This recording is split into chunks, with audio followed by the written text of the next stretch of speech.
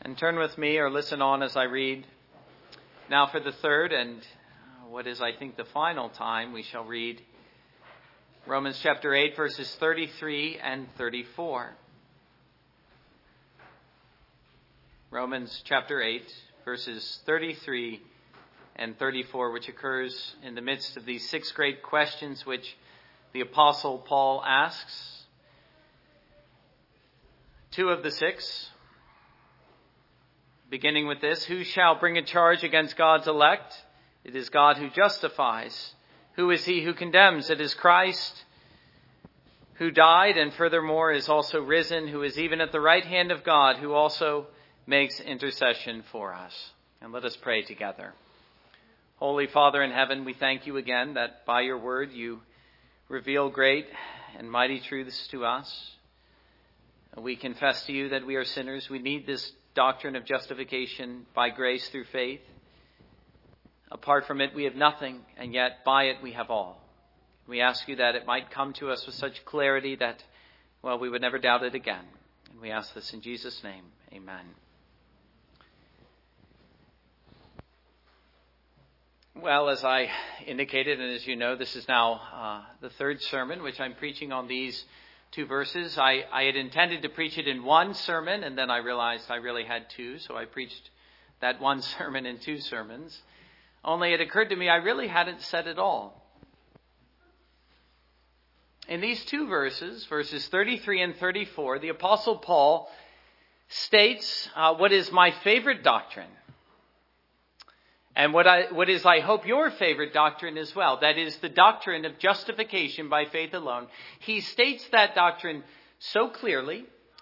He states it so triumphantly, so gloriously, and indeed so defiantly in the face of Satan and all his accusers. We might think of Luther and Calvin defying the Roman Catholic Church. Upon this foundation, here's a man defying those who teach justification by works, who seek to condemn the believer because he's a sinner. Paul states it so defiantly, and thereby crystallizes all that he has said about this doctrine into one simple assertion that any believer can make at any time, especially at such times in which he is apt to doubt his salvation and especially his justification, that I am simply unwilling to leave the matter there. I feel justified, if I could put it that way, in preaching one final sermon. What am I seeking to do here in this final sermon? Well, what I'm seeking to do, to use the language of the Puritans, is to preach the doctrine of justification experimentally. Now, we don't usually use that word anymore. I'm not talking about an experiment in a laboratory. When I say experimental preaching, I'm talking about preaching a doctrine in such a way that I am describing the believer's experience of that doctrine. And so the question that I am interested in solely in this morning's sermon, what is, I hope, the final sermon on these 2 verses, is: do we know what it is to be justified? You say, well, I'm a Christian. Okay, I ask you this question. Do you know what it is to be justified? You notice I didn't ask, do you know what justification is? Now, I'm going to ask that in a moment. I'm asking you something a little bit different. Do you know it in such a way that you've experienced it? You see, I'm placing justification in the realm of conscious experience. That's what it means to preach a doctrine experimentally. The grace of justification not merely known as a proposition or a truth to be believed, but as a genuine experience of God's grace. And I'm asking you all, have you had this experience of God's grace in your life? Have you been justified by faith? Have you been one who looked for God's favor in Christ and found it? Like he who looked for the pearl of great price and found it. Jesus describes it like that. Or someone who could say, it is well with my soul. You see, you're not just saying it's well with the soul of he who is justified. You're actually able to say it's well with my soul. And so he's like this. Do you remember Paul in the beginning of this larger section, Romans chapter 5, verse 1? He's describing not merely the doctrine. He already did that. He's describing our experience of it. Therefore, having been justified by faith, we have peace with God through our Lord Jesus Christ, through whom we also have access by faith into this grace in which we stand, and rejoice in hope of the glory of God. And not only that, but we also glory in tribulations, and on he goes. Do you realize that what the Apostle Paul is describing there is an experience, our experience of grace? Here is, I am saying, the grandest, the most exalted doctrine I think there is, the one worth defending above all. And I'm asking you if you know it in an experimental way. And do you realize that what Paul is doing in Romans chapter 5 through chapter 8, and we're nearing the end of that grand section, is he begins with faith in the gospel, and he ends with assurance. His faith in the gospel of justification by faith alone, the gospel of grace, becomes an assurance of salvation. Now, in developing this theme, I was reminded of and digging back into two works in particular. You might notice I have four works beside me, but there's two in particular that I'll be quoting with special frequency in this sermon. One of which is Sinclair Ferguson's The Whole Christ. And the whole of that book is a book on assurance. The second work is Jonathan Edwards' The Religious Affections, which to my surprise in reading it recently, is also a book on assurance. Only he's distinguishing true and false assurance, the assurance of the true believer and the false assurance of the hypocrite. We'll get to that in due time. But I want to begin in this way. I want to begin with the doctrine itself, as I said I would. The doctrine of justification by faith alone. Many of you know the story of Michael Horton going to one of the Christian conferences and just asking people. This is a Christian conference. Everyone there claims to be a Christian, and asking people, do you know what the doctrine of justification by faith alone is? And almost no one could answer it. Now, I wonder if we would have a similarly embarrassing experience in this church. Are we able to state confidently and assuredly, after all these sermons in Romans, with one great theme, what the doctrine of justification by faith alone means? There are too many in the church today who cannot do so.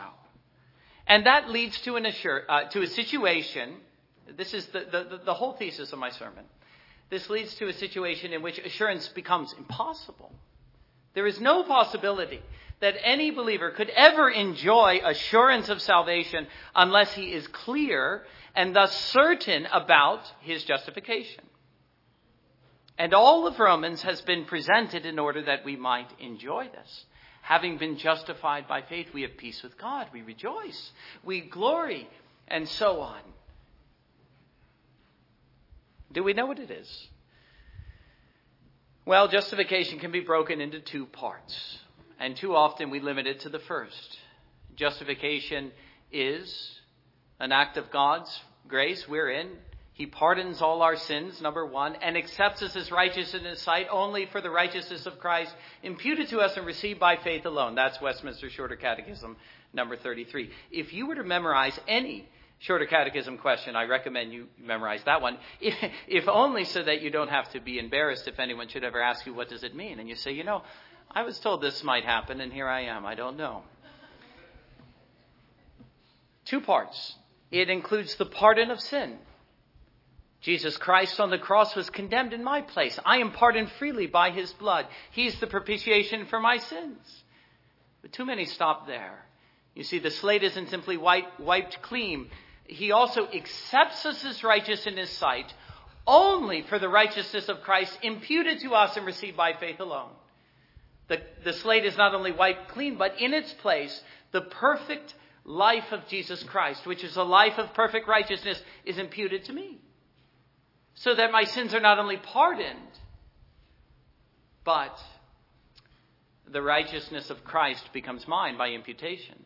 I'm not only accounted innocent, though a sinner, I'm accounted righteous, received by faith alone. It involves the acquittal of sin and the accepting of our persons as righteous. Acquittal and acceptance. That's a good way to remember it. He pardons our sins. He accepts us as righteous. How? Only for the righteousness of Christ imputed to me and received by faith alone. How am I made righteous? By my works? Not at all. It's as a sinner. But it's because I'm in Christ. And how did I get in Christ? It's because I had faith. And now by faith I'm in Christ, and all my sins are blotted out. They've been wiped clean, and in him I stand as the righteousness of God. Do we understand that justification is a verdict which God gives? A verdict which he gave, first of all, about his Son in his resurrection. In his resurrection, he was justified. He was declared to be righteous in the eyes of the Father. He was condemned on the cross, and in the resurrection, he was justified. That's the verdict of the Father. And now that we're in him, that's the verdict which he makes of us. That's why Paul says, there is therefore no condemnation for those who are in Christ. He's the righteous one. And all who are in him share in his righteousness. But when we see justification as the verdict which God gives about us, do we realize that it's something that is final? It is absolute. It is never to be overturned. Once God has given it, that's it. It's done. And that's what Paul is saying here. He's stating the doctrine is, well, as I said, as triumphantly, as defiantly as any man possibly can. Who is there to bring a charge? It's God who justifies. Who is there to condemn? It's Christ who died. Yes, rather, who was raised and is seated at the right hand of God, who's now interceding for us. You see, he's stating the doctrine. And that's what I'm saying you have to be able to do. If you can't state the doctrine, well, then you're finished. At least with respect to facing the doubts and the accusations of your own conscience and of the devil. But there is an equal error that robs the believer of assurance, and that is that he doesn't understand its importance. Well, let me state this as clearly as I possibly can. There is no doctrine more important than the doctrine of justification by faith alone. No doctrine more important. It is of the very marrow of the gospel, which means it's of its essence, of its core. It is the foundational truth upon which the gospel and our enjoyment of it stands. The man who doesn't understand the free grace of justification, nor its importance, is the man whose joy and hope are ever in jeopardy and who will ever live in doubts and despair. As Sinclair Ferguson says, justification is the standing or falling article of the individual Christian. The strength or weakness of our grasp of justification by faith is integrally related to our freedom and joy in Christ. The strength or the weakness of our grasp of justification. In fact, he titles that section, Justification by Grace Alone. Got it? Well, have we got it? Are we clear about this? And do we understand that the strength or weakness of our grasp of this doctrine is, I'll say intimately, since I can't seem to say the other word, related to our freedom and joy in Christ? Well, what about assurance as a separate doctrine? Must we be tossed to and fro and never be sure that God is for us and not against us? Here I quote Edwards. He says, God's declared design, hold on to that phrase, his declared design in all this, that the heirs of the promise might have an undoubting hope and full joy in an assurance of their future glory. His declared design, by the way, he's talking about in the covenant of grace. But obviously we have to understand the nature of those promises which are meant to bring about assurance in our lives. And then we must ask, am I enjoying them as God designed that I would? Edward goes on, all this would be in vain if their interest in those sure promises in ordinary cases was not ascertainable. God's purpose, he means, would not be realized in us if we could not enjoy it in the way he designed it. Well, as the next point, I would ask this question, how justification by faith becomes assurance of salvation. First, I must begin with the doctrine itself. I must ask if I have grasped it for myself. Second, I must see what the doctrine practically is meant to lead to in my life, having believed it, what Edwards calls God's declared design. Those were the first 2 points I've already made. Third, I must ask, do I ascertain such things in myself? I am aware of God's free grace and justification doctrinally. I understand the doctrine, but am I aware of it in my own case? Am I enjoying the promised benefit? Am I able to ascertain my interest in those sure promises? And how do I do so? How does justification by faith alone become assurance of salvation? Here we must see the connection between faith and assurance. Just as we see the connection between faith and justification, we must see the connection between faith and assurance. Let me quote Sinclair Ferguson again. He says, assurance of salvation is the fruit of faith in Christ. Christ is able to and does, in fact, save all those who come to him through faith. The act of faith, therefore, contains within it the seed of assurance. He's saying you begin with faith in Christ, by which you're justified, and you end up with assurance. So what we are considering is the certainty of faith. That's what I'd call it. A faith which is sure, a faith which is certain. And that arises from the conscious exercise of faith. You have to have faith. You have to exercise faith. The act of faith, Ferguson says. The believer who is believing. Faith in that sense contains the seed of assurance. And faith as it is placed in something which is certain, not something which is uncertain. Faith does not ask, do I have faith enough to be saved? It does not reflect back on itself. It's not trying to measure itself. That isn't how you come upon assurance or arrive at assurance. That's to place faith in the wrong object, myself. Something which is eminently uncertain and the source of all of my uncertainty. It's myself. This is what faith asks.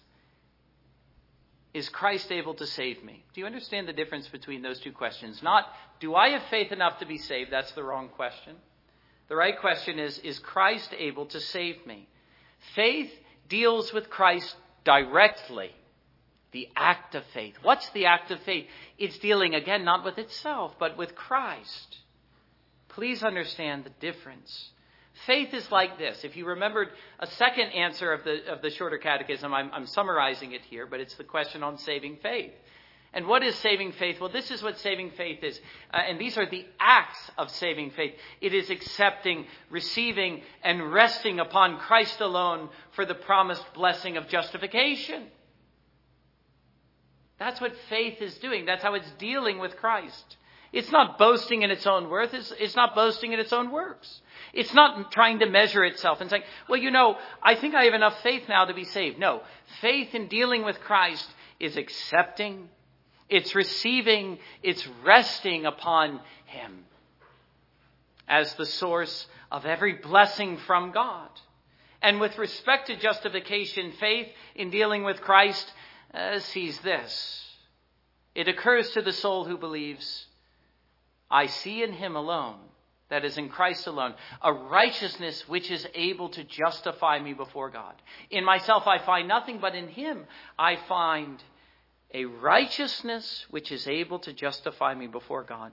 And so I receive and I rest upon that alone, his righteousness, not my own. And the more that I deal with Christ in this way, the more I act in faith upon Christ as my righteousness, the more certain my justification will become to me. The more certainly will I know that in him I am righteous before God. And it is in that sense that the fruit of faith is not only justification, but it is assurance. It is our assurance and our certainty of our justification.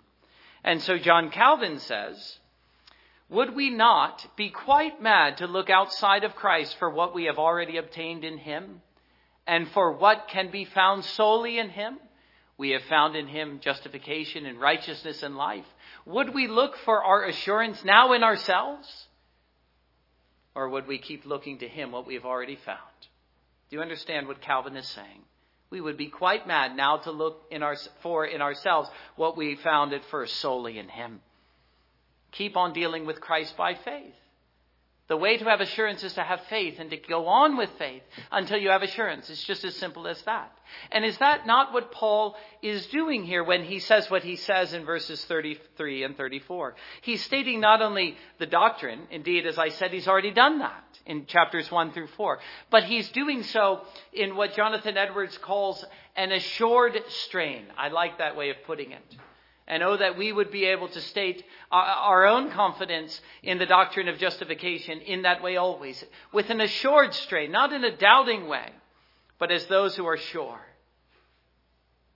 He's stating his certainty and his confidence in the gospel when he says, who is there who brings a charge? Who is he who condemns? So it's, in the end, the simplest of tests. Faith, once more, looks not to itself and its own works, but to Christ alone for the grace of justification. And so it simply asks whether he is able to do for the soul what he has promised. Is Christ able to save me? Is Christ able to justify me, a sinner? When he says, I am your life and your justification, is that what the soul finds in coming to him? When he says, come unto me, all who are weary and heavy laden, and I will give you rest for your souls, is that what the soul finds? Here I think of the famous story of Dabney and a letter that was written to him by his friend. I don't think I have time to read the letter. I'll summarize the letter. He talks to him about a bridge. You know, the great Dabney was doubting at the end of his life, and his friend, he was struggling for assurance. No surprise there from what I'm about to say. In the second part of the sermon, you'll see that's a common experience. But he says, think about a traveler. This is the friend speaking to Dabney. He says, think about the traveler who comes to a bridge, and he asks himself, am I going to cross the bridge? He says, what do you do? What's the way to be sure? Is it to examine your own heart to ask, do I have confidence enough to cross the bridge? Or that's examining yourself. Or do I just stoop down and examine the bridge? How do I get confidence in the bridge? Is it by my own heart, or is it by looking to the bridge itself? He says that's how the soul must reason with itself in times of doubt. What we must consider is not whether we have faith sufficient to be saved. Again, seeking to measure my faith. Is it great enough? How much faith do we have? If we ask that question, the answer will always be never enough. Never enough. That's not the question to ask. What we must consider is the bridge. Is Christ sufficient to save us? Is his righteousness sufficient to justify us? And when that dawns upon the soul, the glory of Christ and his work, the soul will venture out upon him. That is how faith becomes assurance.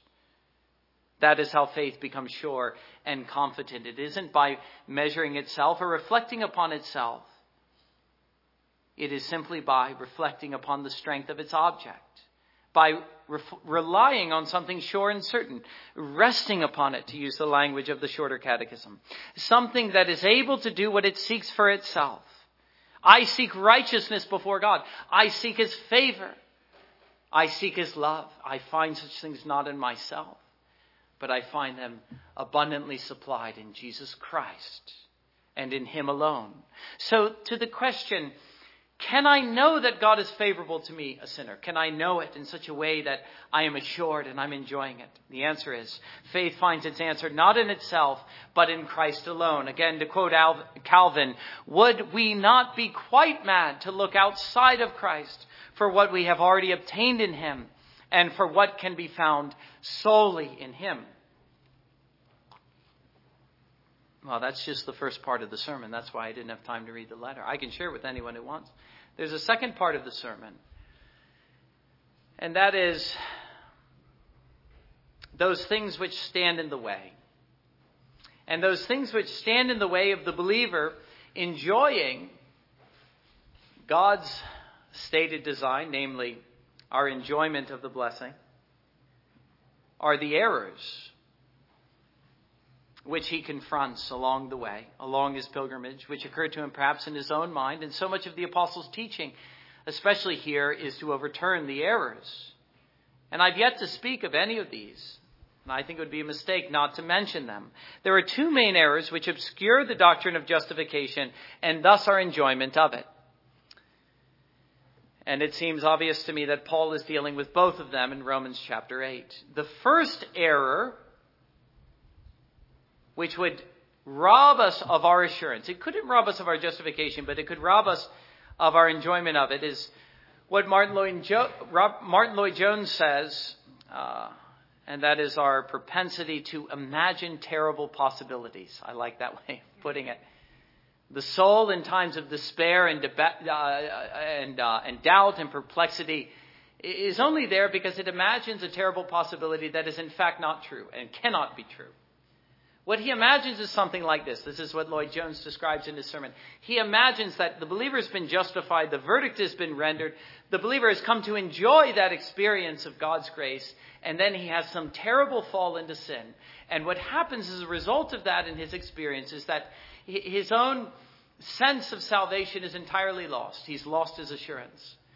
But what's actually behind his sense of that is that he imagines, here's the terrible possibility, that his case was taken up again in the courts of heaven, that Satan has issued his objection, and that God is once more considering it.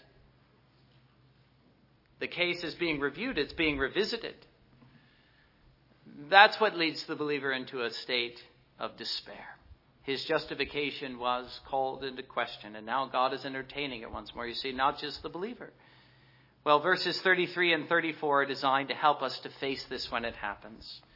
Whenever there is any inclination in the soul that our justification is in doubt because of some fall into sin. And when Satan comes with all of his might and his fury and his accusations, we need to be able to say, who shall bring a charge against God's elect? It is God who justifies. The verdict has been rendered. The case is closed. Who is he who condemns? It is Christ who died, and furthermore who is also risen, who is even at the right hand of God, who also makes intercession for us. The work is finished. Sin has been put away. Salvation is accomplished. But there is a second error, and it is the opposite error. It is the error of the hypocrite. The man who abuses the doctrine, the man who seems to enjoy assurance, but it is a false assurance. It is a false confidence. The man who boasts in justification, the man who boasts in grace alone, and who is utterly lost. The thing about the hypocrite is his confidence. He is the most assured person in the world. In fact, if anything, as I hope to say, he's a little too sure. But here's the problem the believer faces. The believer, aware of that, the greatest sin in the whole world is that of hypocrisy.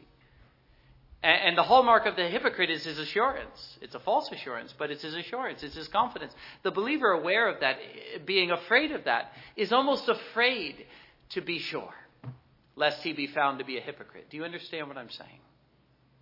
This keeps too many believers from enjoying assurance. How do we unpack that idea? Well, my short answer is read the religious affections. And I really mean that. That entire work was written to help the believer navigate those troubled waters, because those are the troubled waters of the soul. But if I were to condense his whole argument, I would do so like this. And I think Paul is doing the same thing, especially in the earlier parts of Romans chapter 8, when he describes those who walk according to the flesh and those who walk according to the Spirit. It's to understand the difference between the carnal professor and the godly believer. The difference between the hypocrite and the true Christian. What's the position? So it's the difference between two positions. What's the position of the hypocrite? The position is this. He enjoys a false confidence and assurance. The trouble with him is that it's too easy. There's no difficulty about his assurance. Edwards says of him, this is probably my favorite line in the whole book. He says, the devil does not assault the hope of the hypocrite as he does the hope of the true saint. And so the hypocrite is someone who knows nothing of the struggle for assurance. So too, he knows nothing of the perplexity the true saint often feels, that any grace should at all appear in a cloud of so much sin. And so Edwards goes on to say, he who has a false hope has not that sight of his own corruptions, which the saint has. A false hope hides corruption, covers it over, and the hypocrite looks clean and bright in his own eyes. That's why he's so confident. It's because he doesn't really see the evil of his own sin. It's not because he understands the doctrine of justification. And yet, would you be surprised to know that in many cases, justification by grace through faith becomes his favorite doctrine?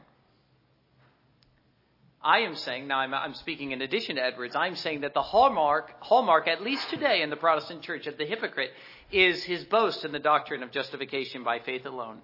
It's his favorite doctrine. He says something like this: God justifies the ungodly. Therefore, do not talk to me about my sin. Who shall bring a charge against me? Who is there to condemn? And so he thinks. And he relieves his soul with this thought: now, no one can ever talk to me about my sin again. No one has any right ever again to accuse me. You see, the man is too ready to claim God's grace without ever really considering the evil of his own sin. That is, without any thought of true repentance in which the grace of God appears in the soul. And so he loves the gospel, or so he thinks, because it becomes a convenient excuse either to go on sinning or to never think of it again. I'll give an example. It's a disturbing example, but it is a relevant example because it's something we're dealing with in the broader Reformed Church. Any of you familiar with the Revoice movement in the PCA, although I think they've mostly left the PCA by now? The so-called gay Christians. Would you be surprised if I told you their favorite doctrine by far was that of justification by faith alone? Now, I find that perplexing in a way. I've been trying to understand it. They glory especially in Luther's doctrine of simul justus et peccator. That is, simultaneously just and sinner. Gay Christian. Do you understand? And what they're claiming when they glory in Luther's doctrine is not their wonder of what God's grace saves them from. They're not speaking as Paul did when he said, I'm the chief of sinners, yet God's grace appeared in me still. 1 Timothy chapter 1. What they're saying is this, in essence, that God's grace entitles them to go on with their sin, however vile, because God's grace shields them from your accusations of sin, even if it's sins of the heart. You say, well, they're not practicing. These are sins of the heart. They're sins of identity. You may not accuse them of sin. Do you see how pernicious that is? That's always, by the way, how the antinomian thinks. He always seeks refuge in the grace of God. And he says, you can't speak to me. You can't accuse me.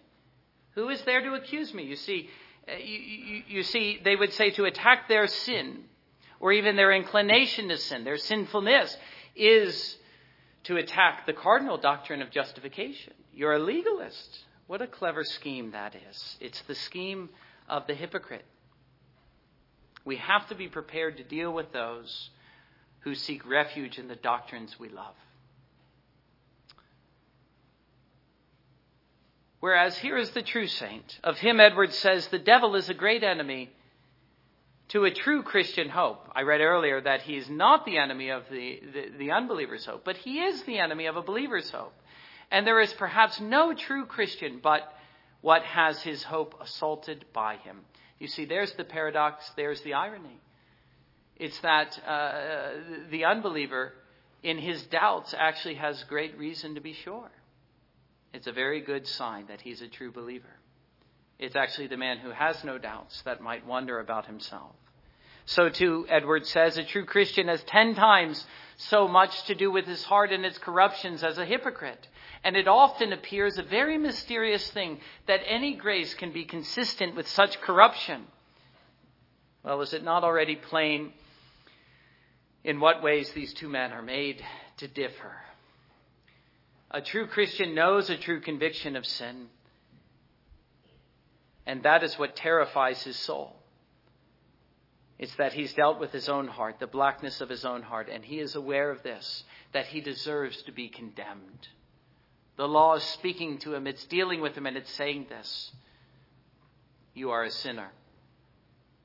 And you deserve the condemnation and the wrath of God for sin. And it is from such a disposition, his very willingness to deal with the sin of his own heart and to wrestle with it, and even to listen to others who say, that's sinful, and he owns it. He doesn't become defensive. It is that very willingness to grapple with the sinfulness of his own sin that the struggle for assurance arises. For he says, how could grace ever be mingled with such corruption of heart? But the hypocrite never does this.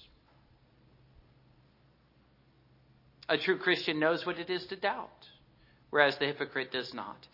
But a true Christian is someone who delights in God's grace, not because of a secret delight in his sin or a desire to justify it, but out of a true sight and sense of the evil of his own sin.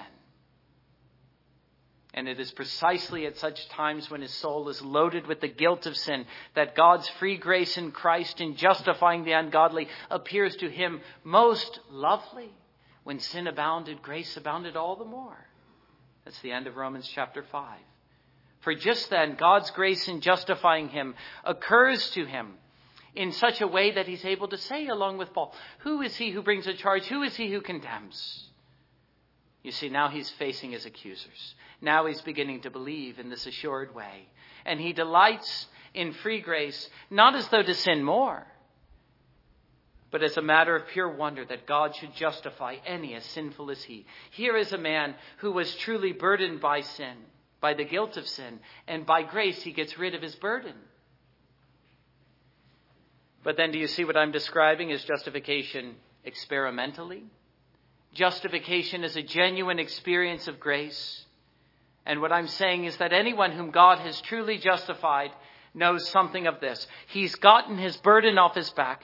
The load of his guilt is taken away.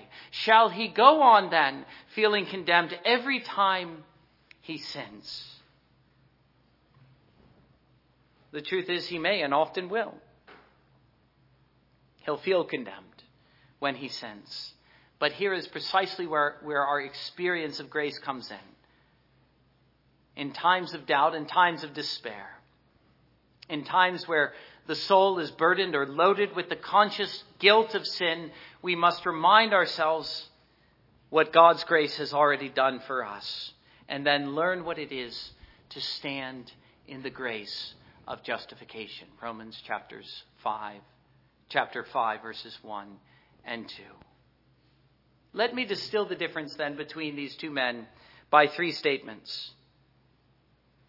And it all comes down to their conception of grace. One man views God justifying sin itself, the presence of sin. The other views God justifying the sinner in spite of sin. One man gets rid of his burden. The other strangely seeks to keep it. One man turns from sin truly and by grace makes great strides in the pursuit of holiness. The other stubbornly claims God's grace every time his lack of progress in holiness becomes evident to him and to others. Such then is the difference. And the believer, understanding this, need not fear that his assurance is false.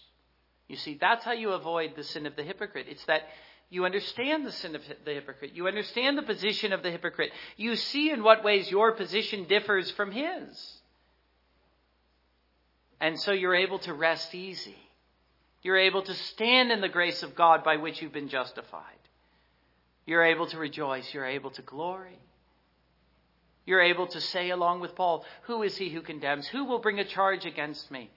Such that God's design, as Edwards says, is fully realized in us, not only in our justification, but in our enjoyment of it. And I ask you now in closing, do you know anything about that? Is that your experience? I'm not asking you if you understand the doctrine theoretically. I am asking you that as a preliminary question, but I'm going well beyond that. I'm asking you something far more personal. Do you know what it is to be justified by faith in an experimental sense, such that you are able to rejoice in the hope of the glory of God? Such that you are able to stand in the face of your accusers, whether it be your own conscience or the world or the devil, and still to glory and still to stand in the grace of justification? Do you know justification as an experience of God's grace? Have you sought God's favor and in Christ found it as something that is sure, something that is certain, something that is final? It occurs to the soul, having fully grasped, having fully realized the grace of God in Christ, that nothing now can ever separate me from his love. Nothing now can ever overturn his verdict. I am safe. My salvation is certain. I am in Christ. There is therefore now no condemnation for those who are in Christ Jesus. Has that truth fully occurred to you? Has it come to you with power, as we considered in Sunday school, as Augustine considered in his own conversion experience? He knew the words of Scripture, but now they came to him with power. Is that your experience, I ask you? Well, we'll go on from here to consider the love of Christ, but thank God for the doctrine of justification by faith alone. Amen. And let us come to the table.